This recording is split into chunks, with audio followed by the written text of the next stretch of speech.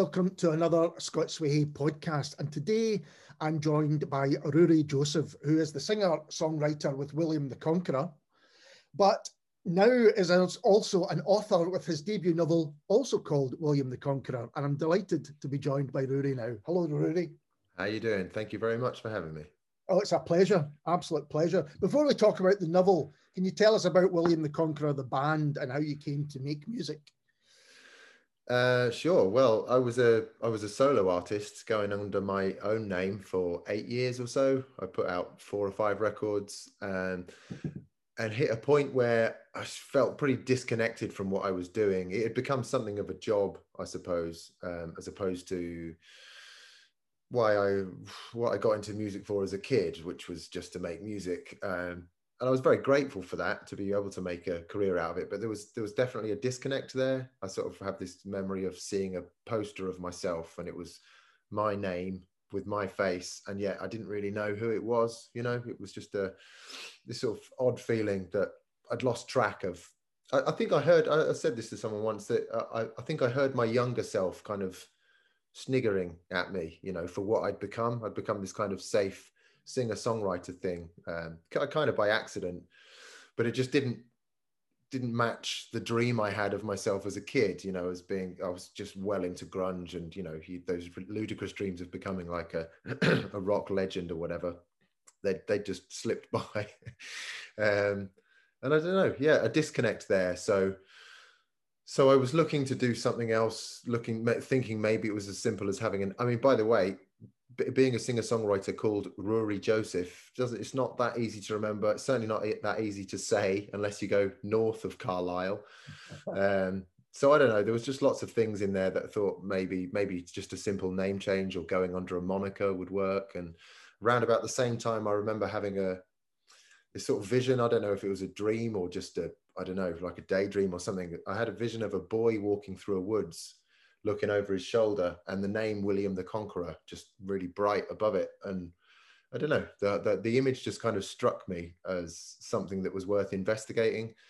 So around that time, I just decided to take the name William the Conqueror. It seemed equal parts confident and sort of a bit idiotic, which reminded me of my younger self, you know, entirely. It's really interesting you say that, because that idea of looking back at your younger self seems to be in the novel as well. Was that something that inspired that? Yeah, so it all kind of bled out from that same place. I mean, one of the first things I started doing was performing like off the radar in pubs under the name William the Conqueror, just to try out a few ideas I had that didn't really fit into the solo thing I was doing.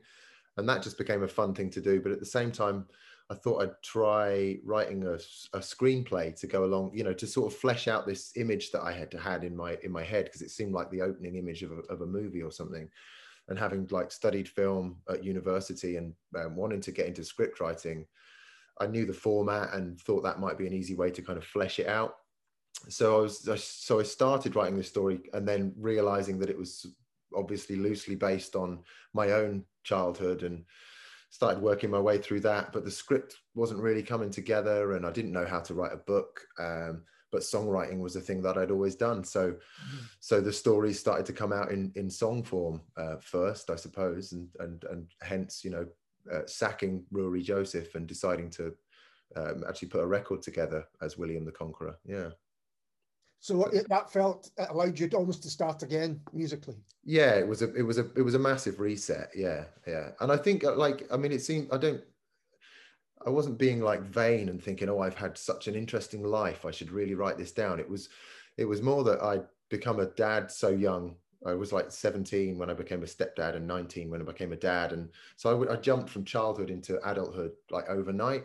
So there's just no time to even sort of reflect or analyze my own childhood in a way that I suppose a lot of people do throughout their 20s, you know, before becoming a dad or a parent of some kind, or committing.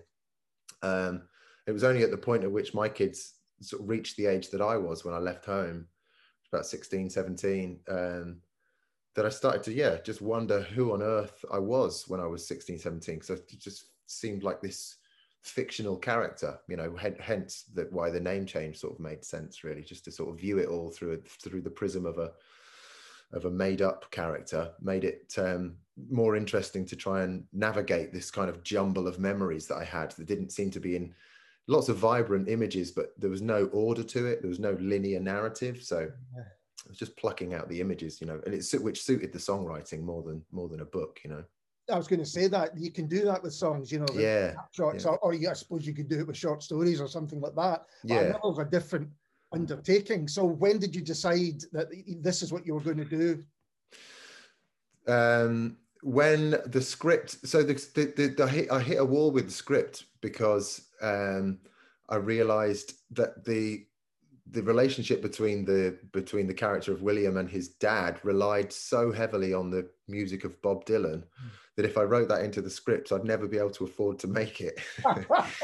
so I tried deviating. I tried like changing it so that the dad wasn't into Bob Dylan. He was into like obscure jazz and blues records from the 20s, so I could maybe, but it didn't work. It was so reliant on that relationship.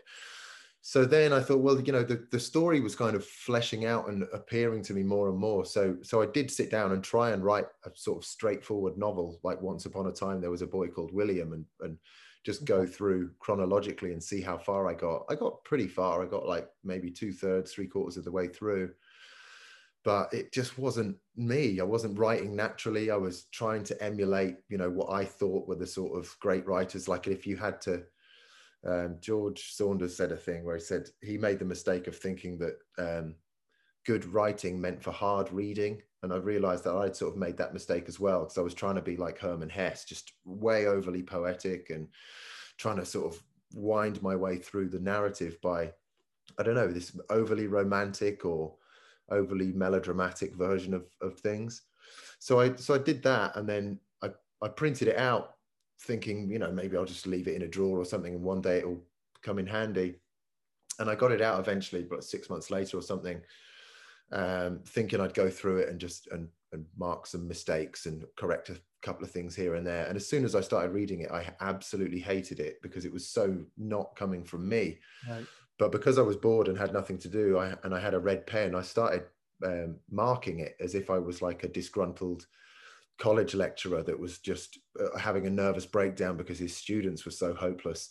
So just writing these sort of acerbic, offensive things all over this student's work, telling him that he wasn't being real enough or that he wasn't being honest, and this is bollocks, and you know, this is so poetic, I'm going to be sick. And all of a sudden everything started to come to life, you know, like having this kind of secondary voice have an opinion about the romantic vision that this person was trying to have about their life, instead of like telling it how it really was, you know.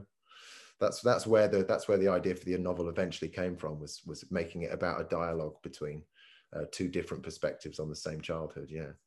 So there is a conversation that goes on. You have got two kind of, I suppose, two narrative voices really going through it. So that just came about through, you know, you marking your own homework almost. Basically, yeah. I mean, it's, you know, like the initial idea was, I could just, maybe if I write a really bad novel, but then show my self-awareness by having these notes written all over it, maybe that could be, but you couldn't string that out for long enough. It was, you know, it would just become boring. So yeah, it was trying to then figure out what the voice could be exactly, and what the relationship would be, because that seemed like the interesting way to tell the story, I think. Because I think I realized as well that, yeah, there's a tendency to romanticize or look through sort of rose-tinted glasses at your childhood sometimes, and actually things are just a lot more banal or pathetic or whatever, you know, whatever the things were. And that seemed really interesting to me. Yeah.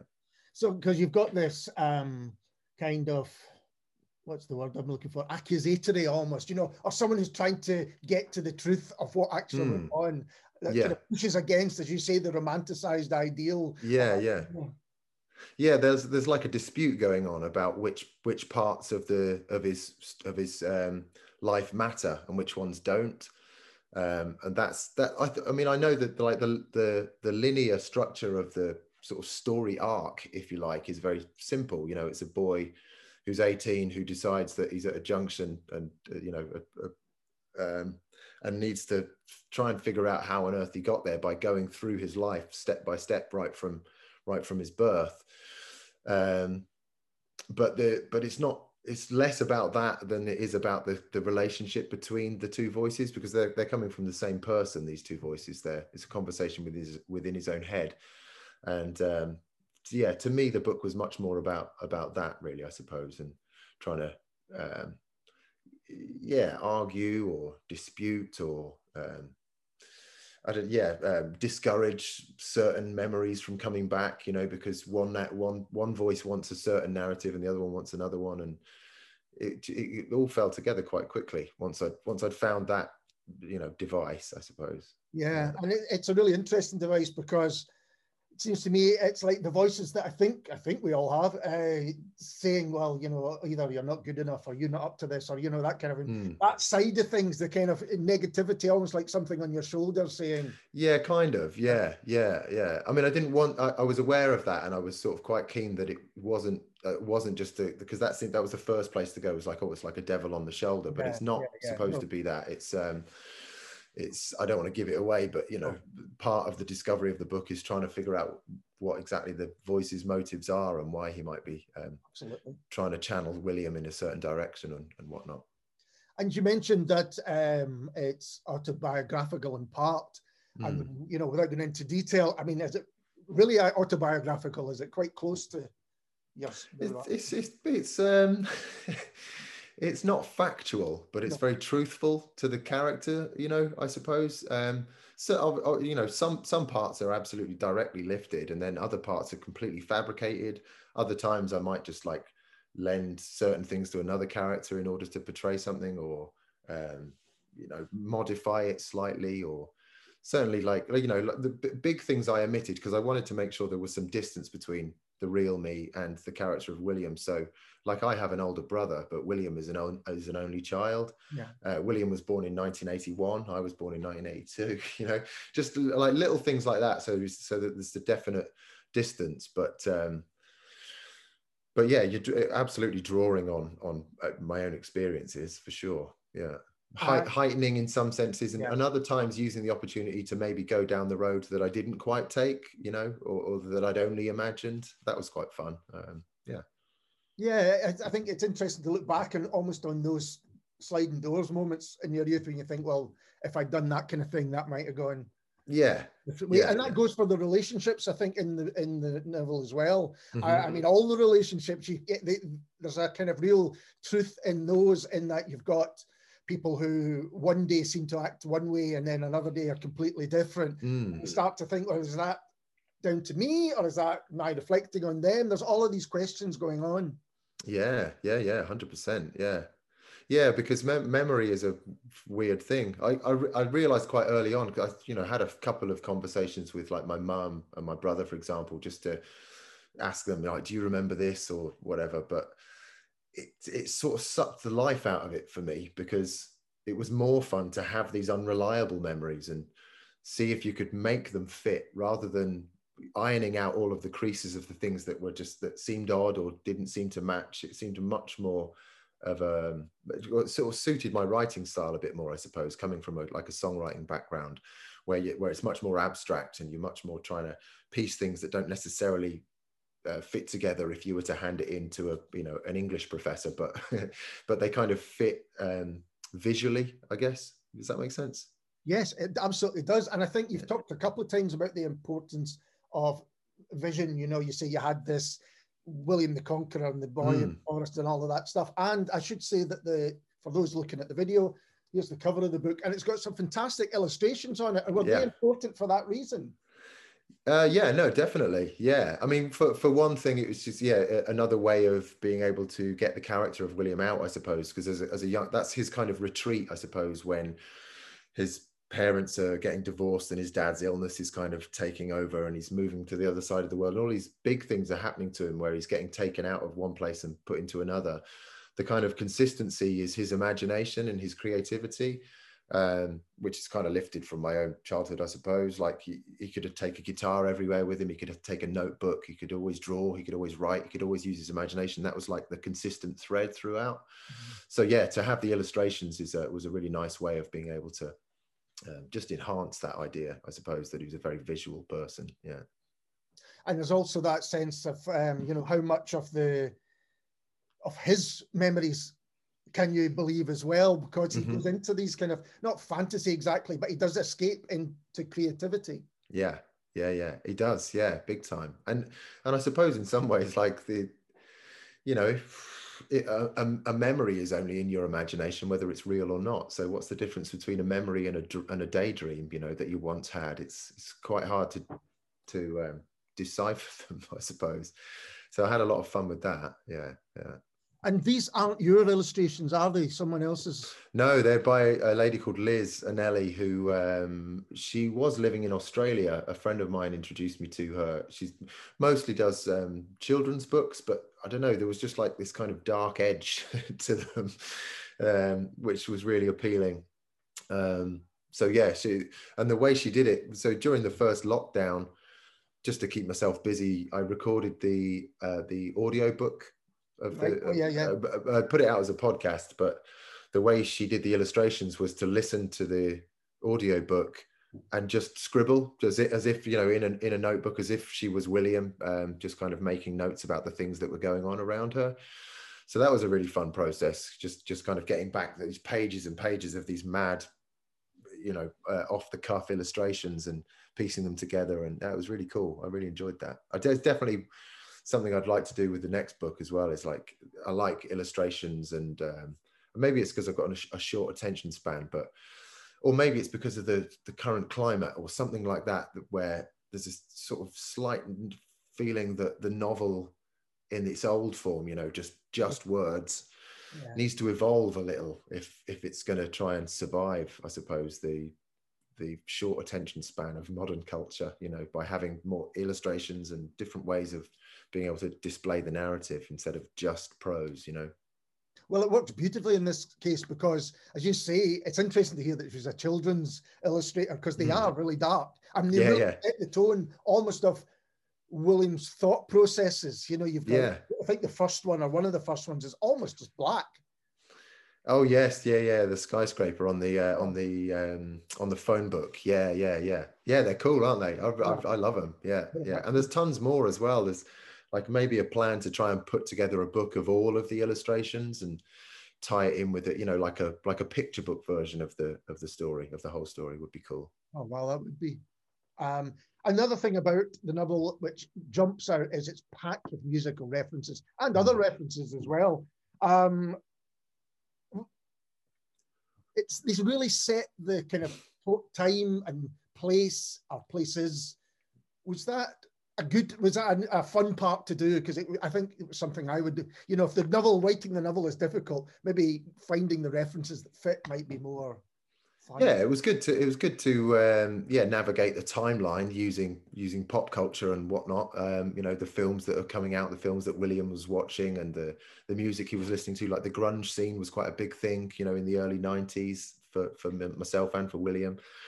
But yeah, it was important to me because I think it was more to do with the idea of William's kind of disconnect from his encounters with religion early on in his life, like a kind of church-going family, and then moving to New Zealand and living in a very, very church, or it was like more churches than whatever pubs in the town I lived in New Zealand. So often being surrounded by the idea of religion, not necessarily clicking with it, but something in his head, understanding that there is a need to try and find faith in something somehow, or find a way of being able to steer your moral compass in the right direction. And for myself, and I think for William, hopefully, it was more coming from things like pop culture, from music, from art, from films, and certainly like that. That's the device I kind of used with regards to Bob Dylan, because my dad, for real, is 100% obsessed with Bob Dylan, like to the point where I haven't had a conversation with him in the last 25 years that hasn't steered its way onto Bob Dylan somehow. And for William, it was kind of fun because he didn't get much out of his dad. He was this kind of mysterious figure in his study, kind of drinking and being a alcoholic microbiologist, whatever. The connection was Bob Dylan, and there was something in the education of the lyrics of Bob Dylan. Like for example, there's somewhere in the book where William, when he moves to New Zealand and he sort of realizes that he's only ever seen one person with dark skin before, you know, because he grew up in Cornwall, this kind of microclimate of whiteness, and realizes how lucky he was to have the music of Bob Dylan to kind of introduce him to, you know, Hattie Carroll and Emmett Till and Hurricane and Oxford Town, and then that bleed out into blues music and Muddy Waters, and, you know, so the importance of music and films was well, that's how William was able to see that there was a world outside of his own kind of where he spends most of his time under his bed with his imagination, kind of knowing that there's this great big world out there that if only he could get through school, become an adult, he could be in it, and he thinks he does. He thinks he fully understands it because of the things he consumes. But yeah, he's pretty naive, I think. As I said, equal parts confident and stupid. That sounds like nearly everyone's childhood. I think that's there you go. Well, you know, yeah, we're going for the mass market. Yeah. But I think better than most, I think you absolutely capture that, a sense of how important the music and the films and all the kind of the books, everything that you consume at that age can be, sometimes for bad as well as good. You know, they can color your worldview and you think that's absolutely what I think. But they can also give you a moral sense, moral compass that perhaps you maybe don't get elsewhere. Yeah, no, definitely. Yeah, I mean, I know that's what I was like. I mean, it's slightly different now. You know, I've maybe got more of an understanding of the idea of faith than I used to have, but certainly as a kid, that going down any kind of religious route just seemed insane to me. But because I was kind of getting the same things without realizing it from culture, I suppose. Yeah, the Church of Scotland was just scary. There was no yeah. That was definitely what was going on. So you've got a lot of the music at the back kind of set out. I won't spoil anyone's names by mentioning any of them, but that's another thing about the novel, doing something new with it, something else with it, is having almost, if you wanted to, the soundtrack to it as well. Yeah, definitely. Yeah, and it's interesting because it's got, like, as I say, that's another difference between me and William, is that William's musical tastes are much more kind of zeroed in. They're much more contained, because I wanted it to reflect more the sort of behavior patterns of his dad and just how similar they were, despite the lack of interactions and what does or doesn't happen to his dad kind of early on in the book.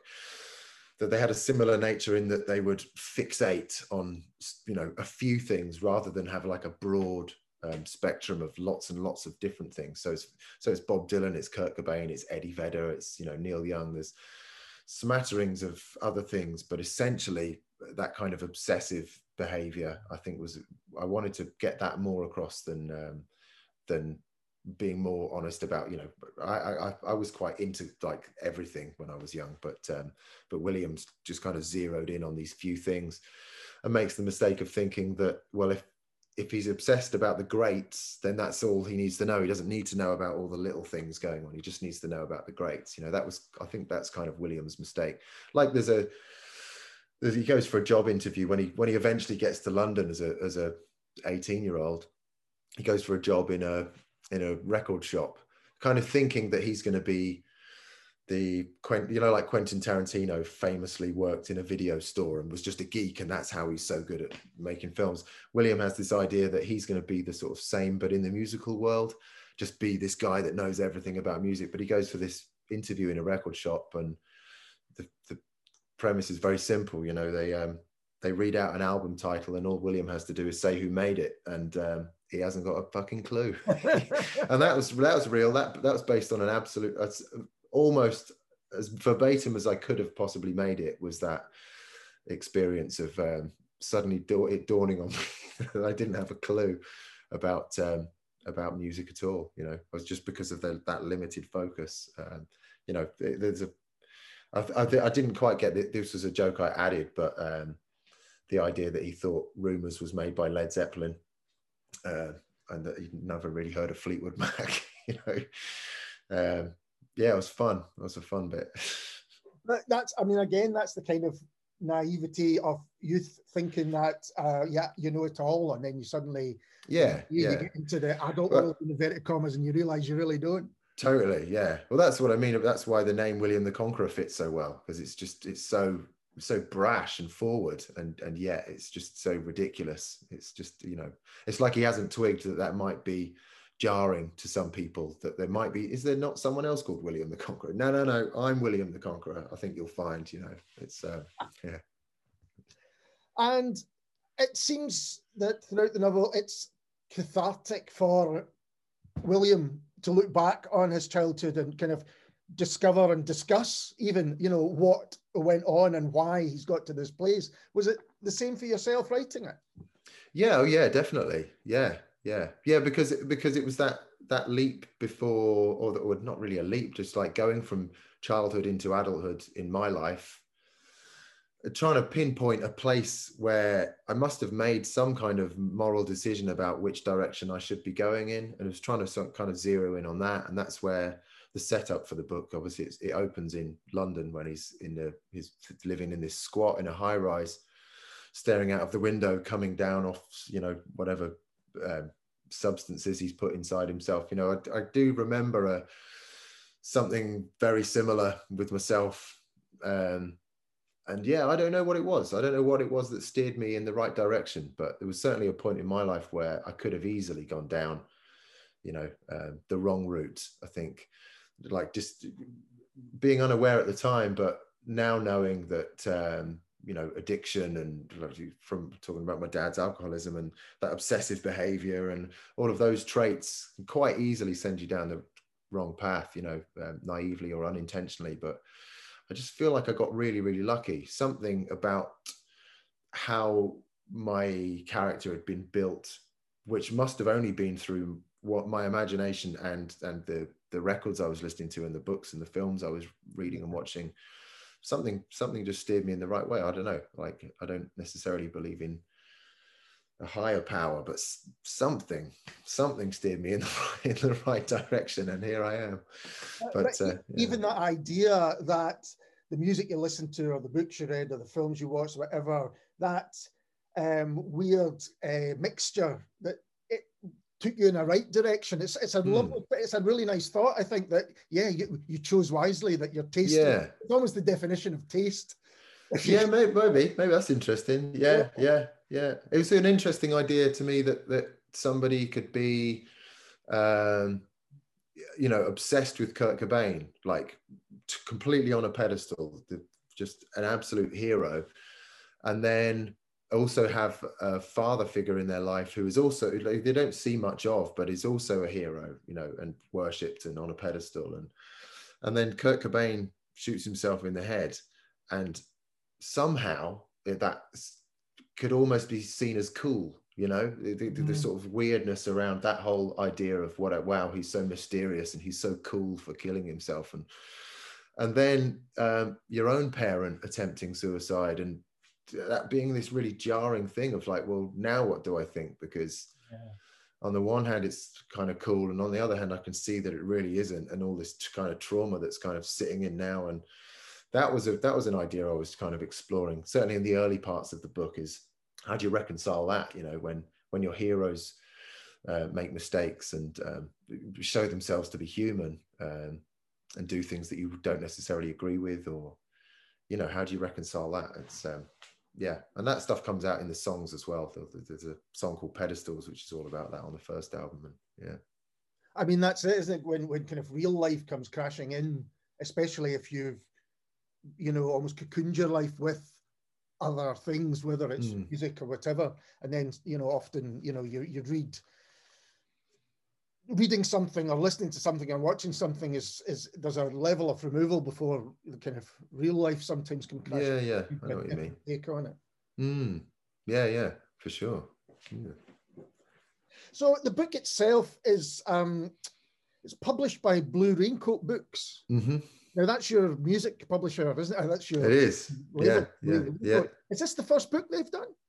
I believe it is. Yeah, I believe so. Yeah. I mean, I didn't, no one asked me to write the book. This was just a thing that I was kind of working on between the hours of midnight and 4 o'clock in the morning for several years, or not several, but, you know, however many years. And I didn't really tell anyone about it. You know, maybe I've discussed it with my band or told them I was doing it, but oh yeah, you know, I've heard plenty of people say I'm going to write a novel, you know, but so it was just kind of there in the background, and at a certain point it just seemed to manifest into this place where it fit with the records in some way, because like the albums, so we've made 3 albums so far as William the Conqueror, and the first one was the child, and the second one was the father, and the third one was the mother. So they were this trilogy that kind of tell the story of William's / my childhood in song form.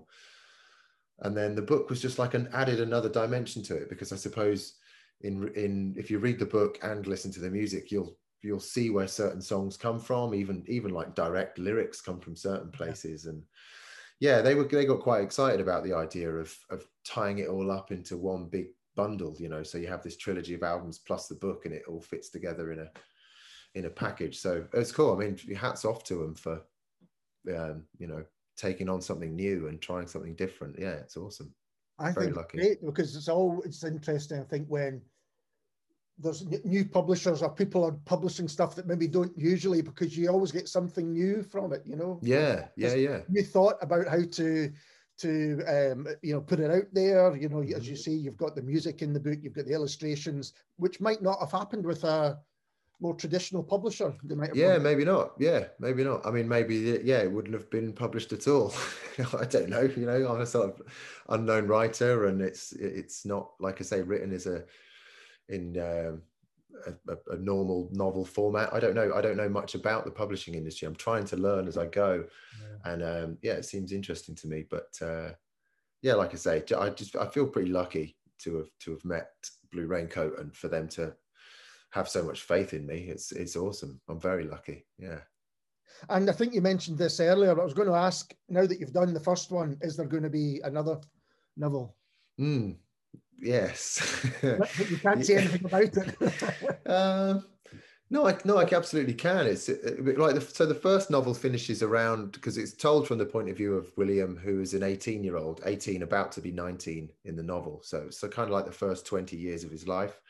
I'm now 40, so there's this other 20 years of my life that I've had, and I was wrestling with the idea of thinking, I could just write a sequel, just kind of carry this on, but that didn't seem right. So I've just finished it, by the way, and I won't say too much about it, other than that if the first a way of thinking about it would be that if the first book is called William the Conqueror and it's by Rory Joseph, you could think about the second book as being called Rory Joseph by William the Conqueror. So it's more playing with the kind of idea of identity, you know, or dissonance between creator and their creation, if you know what I mean, like a kind of split, but expanding on the split personality kind of stuff from the first book, but doing it in a different way, working backwards towards 20 from 40 rather than chronologically. It's quite mad and it's quite meta.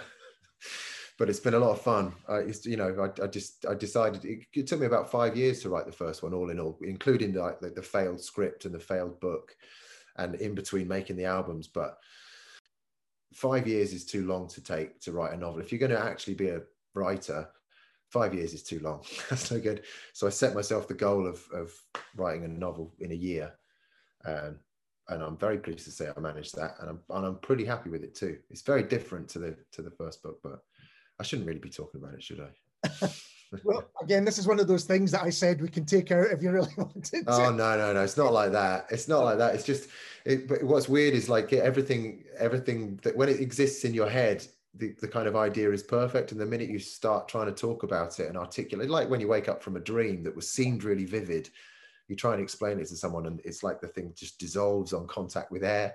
So whenever I start talking about new ideas or things that I haven't spoken to too many people about, that's the feeling you're going through. It's just like, you're kind of losing touch of it, and you're just trying to gather it all back in and cram it back into my head and just make sure it's all in place and figure out exactly how I'm going to articulate it before I attempt it. It's maybe not a very good way to go, but that's how I do it. That's how I do things. And it does sound as well that there's still conversations going on if you're switching the role of yeah. It's there's a definite like divide between Rory and William, you know. I mean, like the most clear-cut version is that when like I stand on stage and sing, I feel like I'm, you know, embodying William, I suppose, to some extent. Or if I'm writing on my own out in the shed, anything where I'm like completely on my own but being creative and trying to get into that some sort of zone that no one else is included in, that's when it's William. And then the rest of the time I'm Rory Joseph. And then it gets confusing sometimes, especially when you're writing a book about those kinds of things, because everything in the real world starts to infiltrate your thoughts, and you could be having a conversation with somebody and then realize deep into it that you haven't really been paying attention to the conversation. You've been thinking about, I wonder if I can use this in my book, you know. I wonder if there's any way I can incorporate this. And so then you know, it's kind of time to write. I need to finish this book and try and reassemble my brain again. Yeah.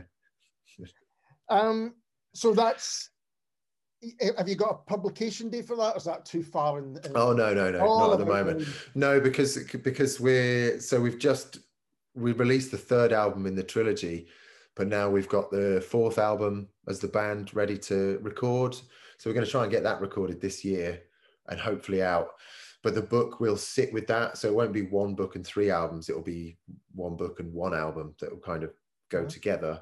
They might even have the same name, just so there's a much more direct contact between them. So there's like less explanation to try and have to do.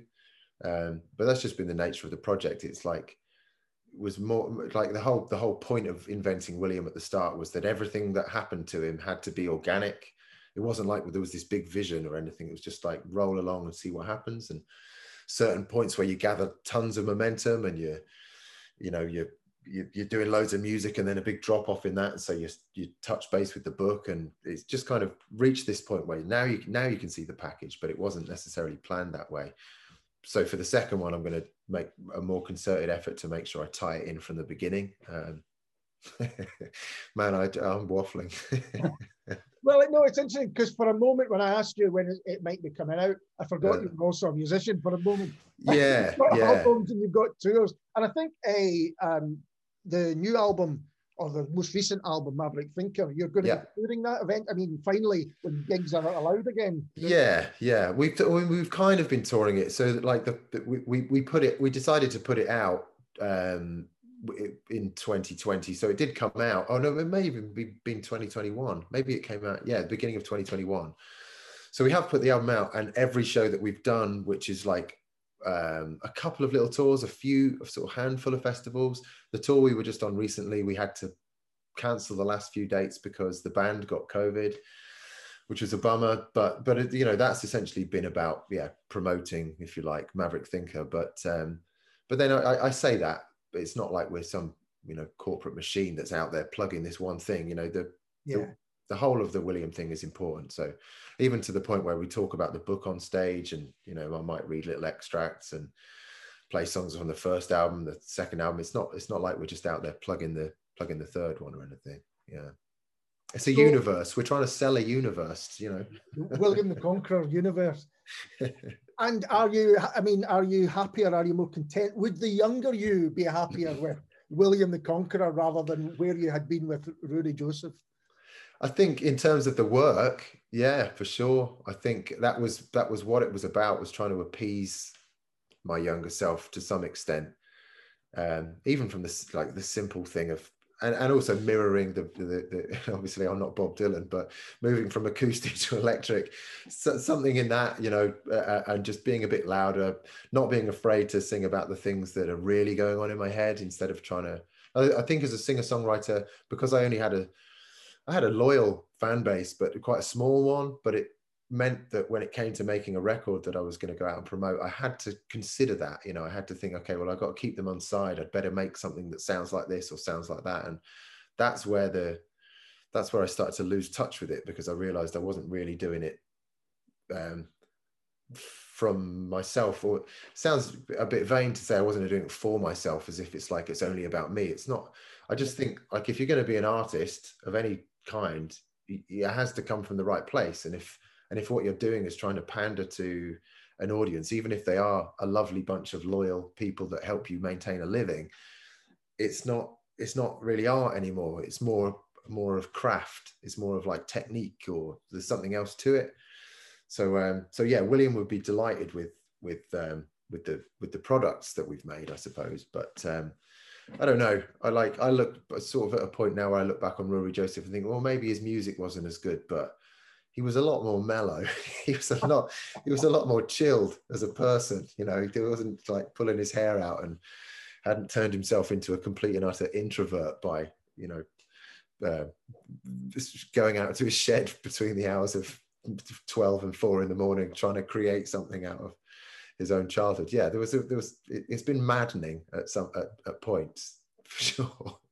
So there's still a little, but that's what the second book is about. The second book is about trying to reconcile that. You know, you create this thing that helps you in one respect come to terms with things, build a career, all that sort of stuff, but what's it taking away from? And, you know, the obvious thing that it takes away from is the family, a sense of normality, of kind of, you know, because it's more touring, it's more work, it's more creation, it's more selfishness, it's all of those things. And so, yeah, the second book deals with that reconciliation, I suppose.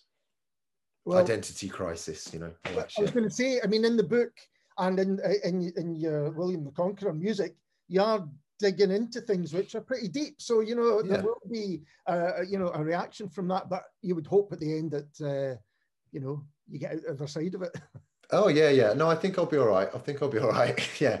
And also what you hope is that that what you're creating is coming from a place that's honest enough that people will be able to make their own interpretations and take what they want from it, rather than it being spoon-fed to them. Hey, this is about this, and this is what you're supposed to get. It's so the idea is you make the thing, you present it, people either dig it or they don't, and that's what you have to live with. Yeah, absolutely.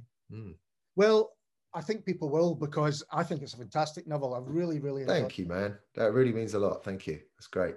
And it's also been great to discover new music as well through it. Yeah. So you came to the book first. Yeah, I came to the book. Ah, first. Interesting. Because there's not many of you. I suppose there's less of you than there are the other way around. You know. Oh yeah. Because we've been going as a band for like 5 years now, and so our fan base have kind of picked up the book, already knowing the music, kind of looking for the clues and stuff. But yeah, it's always interesting to talk to someone that's come book first and music second. That is interesting. Yeah. I've really been enjoying both. Awesome. Well, thanks very much for taking the time to have a chat, Rory. Really. Thank you, man. I hope it was all right. It was great. And we'll be back soon with someone completely different.